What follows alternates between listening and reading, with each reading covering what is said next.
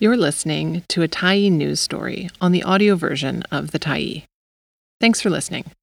The Tyee is a nonprofit newsroom that is funded by our audience. So if you appreciate this article and you'd like to help us do more, head on over to support.thetyee.ca and become a Tyee builder.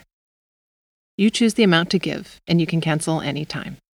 The Tyee's up for 3 Digital Publishing Awards. By Tyee staff, May 4, 2023. Following a great showing at the CAJ Awards this year, the Tyee is proud to share that we've been nominated for 3 Digital Publishing Awards. The Tyee's Northern BC reporter, Amanda Follett-Hosgood, was nominated in the Best Long Feature Article category for her piece, Disaster Land Grabs Worldwide and in British Columbia, which takes a deep dive into the handling of the Coastal GasLink pipeline, specifically, how this large industrial project was deemed essential during COVID, even as talks between Wet'suwet'en hereditary leadership, who oppose the pipeline, and the provincial and federal governments, were paused.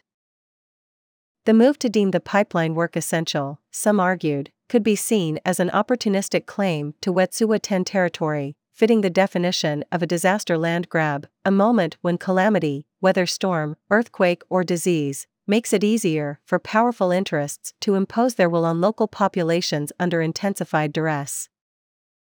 The piece was the result of a collaboration between the Tyee and the Global Reporting Program at the University of British Columbia's School of Journalism, Writing and Media.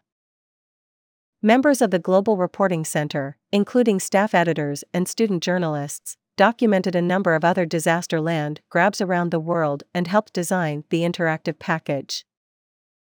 Collaboration can yield great results, proven again by this recognition, said Tyee editor-in-chief David Beers. The Tyee, led by our Northern BC reporter Amanda Follett-Hosgood, teamed with the stellar crew at the Global Reporting Center at UBC to offer a very rich, wide and deep look at disaster land grabs. It was a privilege to partner.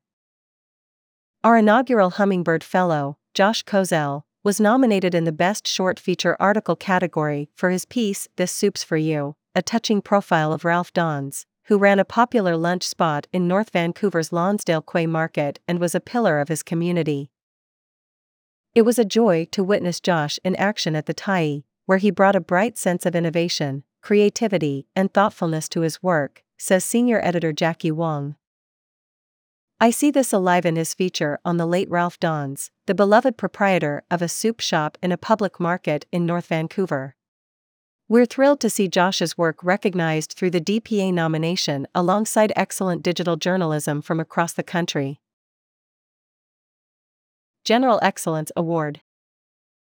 The Tyee is also once again nominated for the General Excellence in Digital Publishing category, up against Canadaland and Extra Magazine.